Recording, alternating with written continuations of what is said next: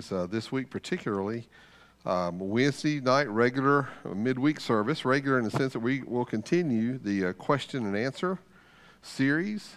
And then the real treat to Wednesday nights has been the children doing some baking with their teachers, and they're doing a little program called We Can Bake a Difference, and they're preparing some baked items you can get after service for a donation to the ministry of an orphanage in India.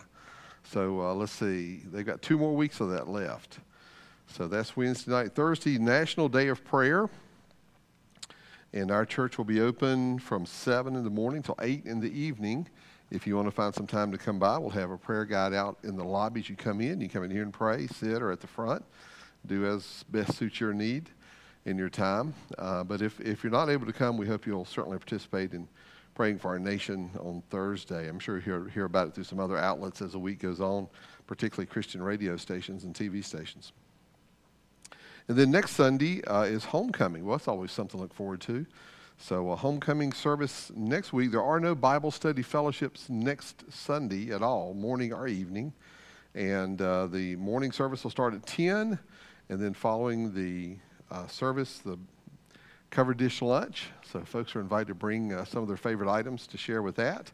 And that'll be a busy enough day for sure.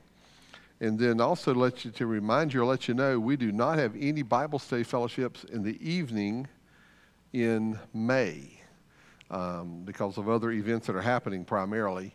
So if you really want to get a hold of a morning Bible study, I would encourage you the second week that you may want to join the morning Bible studies.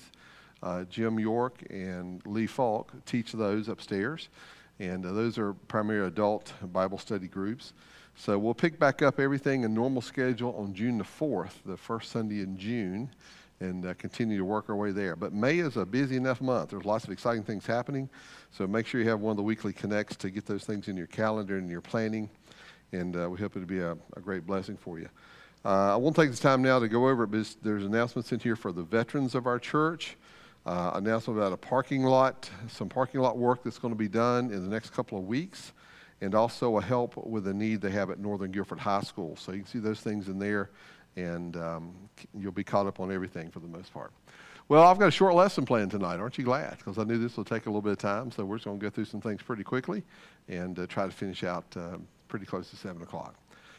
Father, thank you for our time. I pray that you'll bless these children, bless their families as they continue in our church ministry. Thank you for the teachers and those who work so diligently with our young people. I thank you for the impact they have on those young lives, and I pray that you'll bless those programs as they continue. And I pray that you'll bless our time this evening as we can conclude now this study. And we thank you for what we've learned and what we've been reminded of, and I pray that you'll bless our evening for all the things we'll do, and bless those classes, bless our fellowship afterwards. And may you be honored as we look forward to great things, part of our church planning and events. And we pray that there'll be, just have your hand of blessing on them. Pray that you'll work through us as we would serve you. In Christ's name we pray. Amen. Well, I want to review a little bit tonight and go over a couple of things to remind you again, the church history section we covered way back in the latter part of last year took us through the early centuries of Christianity, really through that first 1,000 years. And the church begins, of course, in Jerusalem, Acts chapter 2. And from there, Pastor Paul covered touched on a little bit of that this morning, with a little more detail about the Apostle Paul particularly. But it begins in that first century, of course, through the words of Christ, through the commitment of the apostles, through the work of planting churches, and spreading the gospel message throughout the eastern part of the Mediterranean to begin with. And of course, the Apostle Paul takes the gospel then up into Asia Minor, and then eventually over, as he covered this morning, over into Europe, there at Greece, in Philippi, and Thessalonica, and Berea, and Athens, Corinth, lots of places, lots of those history things are part of that. Eventually, as the gospel spreads, particularly through Europe, but also into Asia Minor, Christianity found great strongholds through the Mediterranean region. And in time, and it takes several centuries, but in time, The Roman Catholic Church will formulate itself into a more structured organization, centered, of course, in Rome. The Eastern Orthodox Church will do something similar. They will organize, and their seat of power will rest in the eastern part of the Mediterranean. The Byzantine Empire kind of captures most of that region. And pretty much that's what Christianity was for centuries.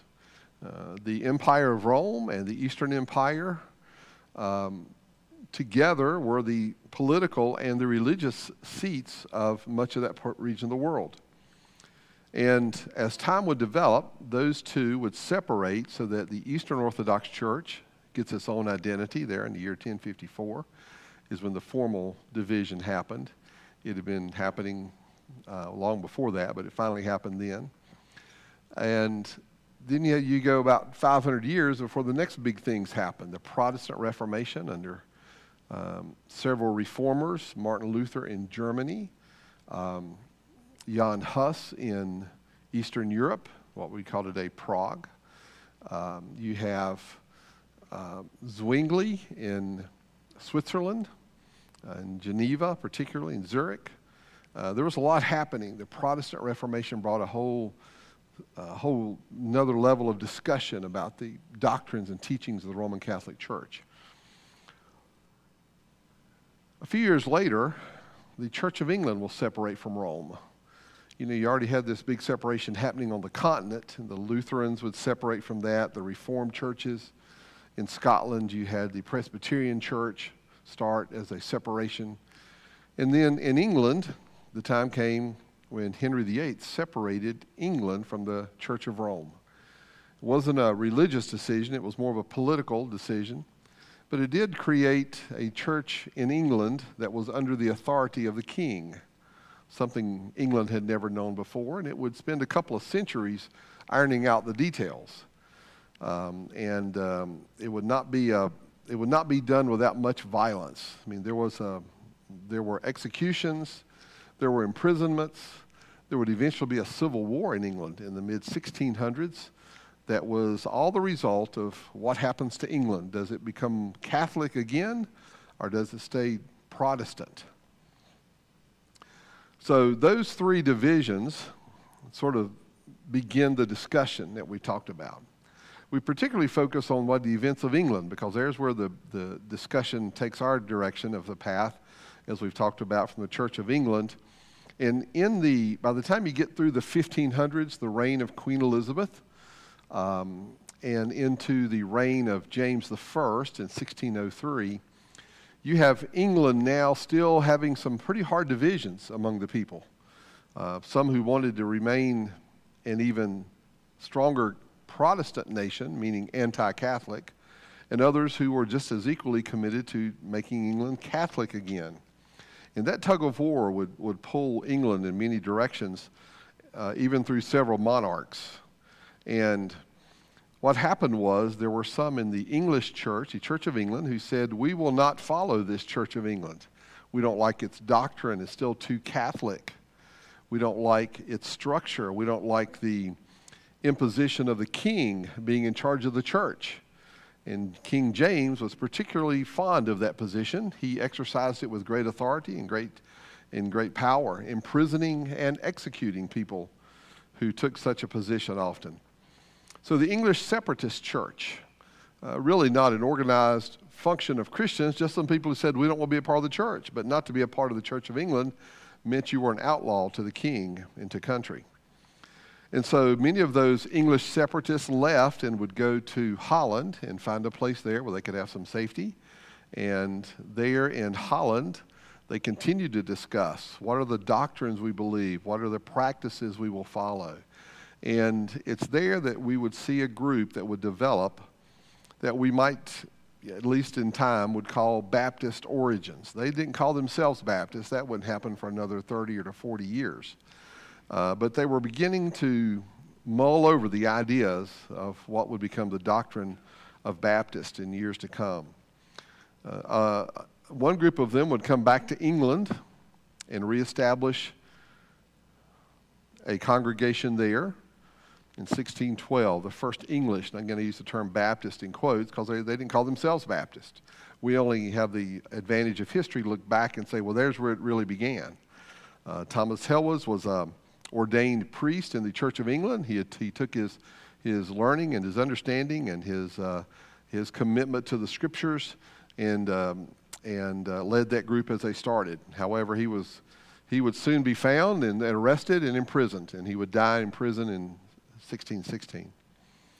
Some of those groups left England for New England, of course, coming to America.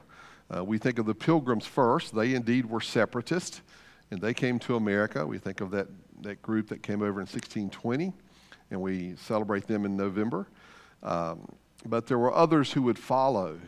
The group that came in 1620 were committed to the Church of England. They were willing to be Church of England in doctrine. They used to like to be Church of England in practice.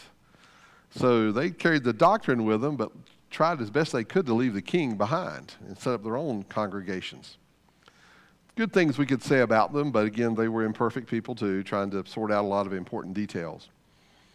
Eventually, Baptists do begin to come over to the New England area and establish congregations there within communities, beginning in Rhode Island, but also working their way into other regions of the eastern coast of the colonies.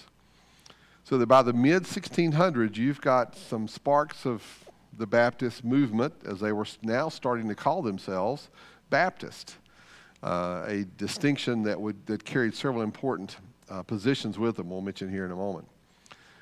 That group, several decades later, would form the first Philadelphia Baptist Association. But here in America, too, there were some who were discontent with the churches in America.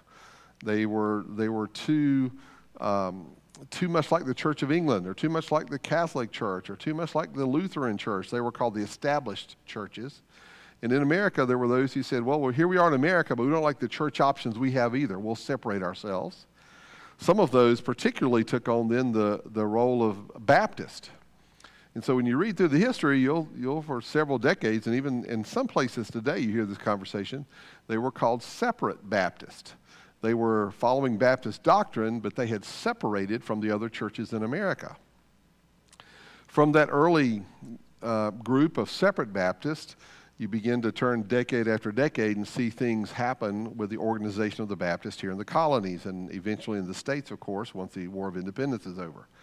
So you had the separate Baptists who came to the South, the Southern Separate Baptist, and William Scriven, who came to South Carolina, Paul Palmer, who came from Virginia down to North Carolina and established churches along the eastern part of our state now. And then in 1755, Shubal Stearns comes to central North Carolina in what was then Guilford County, but it was a lot bigger county then, in Sandy Creek area, and started a Baptist church there, which became the mother church to many other churches in North Carolina, Virginia, and Georgia. As churches were established, they started too to form associations. Charleston Baptist, of course, in South Carolina, Sandy Creek here in North Carolina were the two dominant ones of that time. Eventually in 1830, again, you flip several decades to get to North Carolina Baptist Association in its origin. Eventually the Southern Baptist Convention would be established in 1845 down in Atlanta, Georgia, its founding there. And then a few decades later, the Piedmont Baptist Association, which is still in operation today here in this particular area of North Carolina. So we follow that. We looked last week a little bit at some of the events and the people of the 1900s. Baptists really have found themselves in quite a influential position compared to where they started. Today, the number of Baptists in America numbers, of course, in the tens of millions, and it does ring true that there are Baptists in all parts of the country, that there are churches, again, some places more populous than others, but there are Baptist congregations all throughout the country. And when you think about Baptist churches, there are multitudes of them, right? Many of us would know names like Primitive Baptist, or some certain descriptors like that, Independent Baptist. There's associations for all of them. There's groups and organizations. We're, of course, the most familiar probably with Southern Baptist. That's still the largest non-Catholic association in our country. And so very influential positions in communities and in other realms of life, which has been good. We've talked about the fact that Baptists established many colleges, many K through 12 schools, and are still doing so.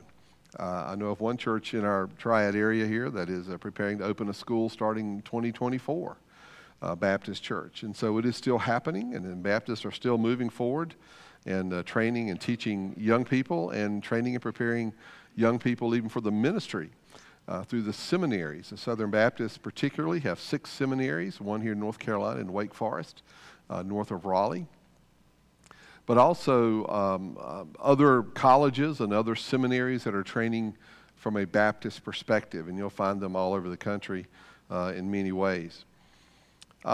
One of the things that's distinguishable, I've stayed away from this discussion until now. I just want to kind of tag it on, and we will not spend the time it's due, but I want to use some of these labels as a way to identify why churches use these titles. If you ride around Guilford County, particularly if you work your way into Rockingham County, you'll find this true. And if you work your way to some of the rural areas of our state, you will find some of these terms used in church signs even. So I want to distinguish these terms and how they're used or maybe how they're identified. There are 2 primary doctrines within the church as a whole, the Christian church as a whole, and it's true within Baptist distinctions also. One doctrine is called the doctrine of the general atonement. It's a real simple thing to explain, but boy, the details is where it gets muddy. The doctrine of general atonement is easily stated, meaning that the death of Christ on the cross was intended to be a general atonement for anyone who put their faith in Christ. It's open to all. Right? And I hope that sounds familiar in your ears, because here at Gospel Baptist Church, we'd be considered a general atonement Baptist church. Now, we don't have the name general in our, we're not Gospel General Baptist Church, right? There are some organizations, but you have to go typically more north of us, maybe even up to the Great Lakes area, to find churches and organizations there that will use some of these terms. But again, they're used, I paint with broad brushes. These churches, again, as we are, would be considered general Baptist churches. In our area here, you're more likely to see the word missionary. I would guarantee you've probably passed some churches that have the word missionary there. At one time in our congregation's history, for a brief while, we had the name missionary in our name, but that goes back many decades. Missionary, again, hear the word. It's a familiar word to us. Missionary, those who go out and sing the gospel as a mission. Free Will Baptist, that's not their only distinction, but it is one of the things that distinguish Free Will Baptist, that they also believe in a general atonement. And sometimes the term regular Baptist, again, that's a term you're a lot more likely to hear in the north than you are here in the south. A regular Baptist church. What's the opposite of a regular Baptist church? I don't know. Are you an irregular Baptist church? It's kind of an odd term. The term, though, that probably carries the most theological distinction to it is a term at the top, Arminian. It's probably not a term many of us run across on a regular basis. It's because of the teaching of this general atonement was put forth by a man named Arminius many centuries ago. And it was, again, one of those doctrines that sort of met opposition here and there and some acceptance. But basically, the general atonement, just again, says the death of Christ was for all who believe. I personally think there's a lot of biblical evidence for that, right? Whosoever will, of John 3:16, Jesus said, I would that all men would come unto me. You just can't get away from that word all, or the implication of everyone. The gospel is open to everyone, the doctrine of general atonement. The other doctrinal path that the Christian church in general, and some Baptist churches would follow, would be the doctrine of limited atonement. Limited atonement says that indeed Christ died on the cross for the sins, but not of everyone, the sins of an elect few, relatively speaking to numbers, right? So the doctrine of limited atonement says you may have already been selected to be saved, and maybe you weren't. That changes dramatically how you present the gospel, I think. If you present the gospel from a limited atonement, you're presenting it as a proclamation. We're here to proclaim the good news of Christ dying for those who have been elected to be saved. That's the only thing you can say. It's a proclamation. From the general path of atonement, the gospel is an invitation. It's open to all. So you see where this kind of divides at a pretty important area. The doctrine of limited atonement. This was a doctrine put forth by John Calvin, one of the men we talked about back in our church history, and is known often as Calvinism, or a Calvinist perspective, which promotes the idea that people have been foreordained to be saved. Again, we're giving this a few minutes. This is a huge topic. If you want to know some more about it, I promise you there's plenty of websites and books and authors you can find about this. And there are some Baptists in both camps, for sure. I won't take the time or even try to go through names with you. Not important at this point, but just hear the distinctive. These particular Baptists are known as particular Baptist. They believe the gospel is only to certain particular people. It simplifies it tremendously, but it's the way I think of it often, is the limited atonement doctrine basically makes salvation a lottery winning position. You know, Christ died, hope you're one of the ones to be saved. You know, that's about the best they can do. And again, try not to crawl in the weeds too much. But you'll know these Baptists as particular Baptist, Reformed Baptist, which is a term also used in other denominations like Presbyterians, which typically tend to always be Calvinist, and other denominations who use that term Reformed. Covenant is another term for them. And the primitive Baptist will take this, but again, there's other distinctions that make some of those distinctions, but primitive Baptists will typically fall in this camp also. So again, that's one of those things that you find Baptists still kind of tugging and pulling on with each other. Now, does it separate us necessarily? No, it does not. You will find Baptists make their positions, and there's plenty of Calvinist Baptists that I am glad to read their materials and hear their sermons. But I'm not on the same side of the boat as they are when it comes to rowing the boat with that discussion. So there's a lot of, again, ongoing discussion, and it's been going on for a long time. So what does it mean to be a Baptist in general terms? I want to finish here very quickly. There are many acrostics. Maybe some of you have seen them using the word Baptist. There's several varieties. I'm going to give you my variety, the one I like best, and that is you take each of the words related to something like Baptist, and you say, here's the essentials. As a Baptist, I believe in biblical authority. You know, any statement that's made from this pulpit, from any of us who preach, is going to be substantiated by what's in the Bible. We are not going to quote church fathers of the 2nd century as a place to get doctrine. They may say something very similar to what we believe, but we're not putting our emphasis upon what a church father said of the 2nd century. We're putting it on God's word, right? That's where we are as Baptists. That's why when you read our doctrinal statement, the very first item it addresses is the authority of Scripture in the place of the Bible. And I think you'll find that true among Baptist churches across both doctrinal positions of general or particular. So biblical authority. The autonomy of the local church. We're independent. We're not run by an organization over us. There's no hierarchical structure that says to us you have to do this or do that with your personnel or with your positions or with your facilities. You know, it's ours, we own it, and we take responsibility for it. The autonomy of the local church. It also means there's no involvement with church and state, which we'll get to in a moment too. The priesthood of the believer. That's a great position. It basically says we have access to God individually. I do not have to go through someone who is ordained as a priest to get my prayers answered before the Lord or taken before the Lord. I certainly don't pray to dead apostles, and I don't pray to dead popes, and I don't pray to Mary, right? That's the priesthood of the believer. We all have a biblical capacity, a biblically described capacity to take our prayers directly to the Lord. 2 ordinances, right? Baptism and the Lord's Supper. Again, others will add to that maybe. There's some Baptists who will put foot washing in that discussion. Maybe not as an ordinance, but as an activity of common practice. That's okay. I don't have a problem with that, but that's our 2 ordinances that we always adhere to. Individual spiritual liberty, sometimes called individual soul liberty. That basically means that you and I are responsible for ourselves. My salvation in Christ is dependent upon me making a profession. Not because I went through a set of religious events or religious activities, and I certainly don't, pull family members along with me into salvation. It's individual responsible. And then beyond that, it's also individual conscience.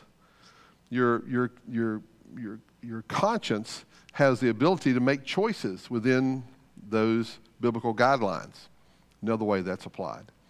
Separation of church and state. Again, there's no king over the church. There's no president. There's no government authority over the church. The church rules and reigns independently of that. That created a lot of the fury during COVID, right? The government says you can't. And churches saying, we can't. You separate those two. That's, again, another issue. You get in the weeds too quick with that. 2 ordained church offices. The pastor and the deacon are the only ordained church offices. And again, that's based upon biblical accuracy. There are other church offices that are just not ordained. Trustees are church offices, but they're not ordained. Other positions and other places will go with that. Immersed after confession membership. That a person becomes a member of a church after they've made a public profession in Christ and after they've been baptized.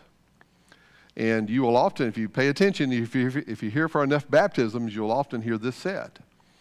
We're baptizing so-and-so, and they'll become members upon baptism. Or we're voting in someone pending baptism. Either one of those, but you've got to have the right order. Confession first, baptism second, membership third. So they go in an order. And then last, congregational polity. And that simply means the congregation decides how it's going to run itself. If we're independent, we have to have a way to exercise our policy. That's what polity is. The idea of how do we exercise? Who's in charge? How do you run business meetings? How do you conduct? Who has the authority to do this decision? Who has the authority to do that decision? You know what? That'll be very different. Not necessarily greatly different, but it could be different between Baptist church to Baptist church. And I know it's true in some of the churches in our area. They don't do it just like us, and we don't do it just like them, but you know what? It works for us. And if there's anything that needs to be changed, we address that. All that being said, I come to this conclusion as we close. May we be Baptist of conviction and not Baptist of convenience. Somewhat a personal opinion here. What's the worst Baptist in the world? It's a crazy question, I know. What's the worst Baptist in the world? The one who doesn't know why they're a Baptist. Or they give all the wrong answers to why they're a Baptist. Well, I know my parents went there. I grew up at that church. It's the closest church to my house. Good answers, but not the right answer. The right answer is it's because it's a place where God's word is taught and preached, and it's a place where I can serve and I can grow and mature in my faith. All right, it's a Baptist of conviction. But just to say all the other things, it's the closest Baptist church on the way to my favorite restaurant after church on Sunday, right? Wrong answers. There's just no conviction to those. So that's what our goal is, to be Baptist of conviction, not Baptist of convenience. I'm afraid that's a distinction that some people need to think through for sure. Well, as we close tonight, I remind you we are, as a class, supporting a great Baptist family and ministry in the South Pacific, the Appel family. And they're striving and working hard. Got an email from Jed just a couple of weeks ago telling about all the things that they're doing there, and exciting to hear, and I wholeheartedly support the work they're doing. And thank you for those who have supported. We've had a box out there, and we'll continue to have that. In the month of May, when we do not have Bible study fellowships, if you want to make a donation to them, just write it the Appel family, and the folks upstairs will know exactly how to handle that, and then we'll make sure it gets to them. Well, so we'll close off there, and we'll come back in June, on June 4th. And we're going to go into the Old Testament. Something we've not done in several years here, not so much because we didn't mean to, just that kind of COVID threw wrenches in all of our planning. But we're going to come back to the Old Testament, and good likelihood we may spend June to November in the Old Testament. So go ahead, I'll give you a head start reading, and we'll try to work our way through the material of the Old Testament in a survey course. I think it's a good time to look at that once again. This is a course, our study I did more than about a dozen years ago, a decade to a dozen years ago, somewhere in that range. So it's a good time to come back to it, I think, and get us back into the Scriptures, which is where we like to be in our time together. Well, thank you again for being part of this study through many weeks and months, and one of those things we don't do very regularly, that's for sure, so I hope it's been a blessing to you. And look forward to being back in June. I know lots of things are happening, so please keep up with the announcements. May is just a busy month for lots of good things, and we're looking forward to that. In June, too, Vacation Bible School, and talk about kids, right? Vacation Bible School, Father's Day in June, Mother's Day, of course, in May, Memorial Day. We're working on that. If you've been to our Memorial Day services, you know how great they are. I just appreciate them so much, and the men who are involved in that. So we got a lot of wonderful things ahead over the next couple of months for sure before we get into the throes of summer.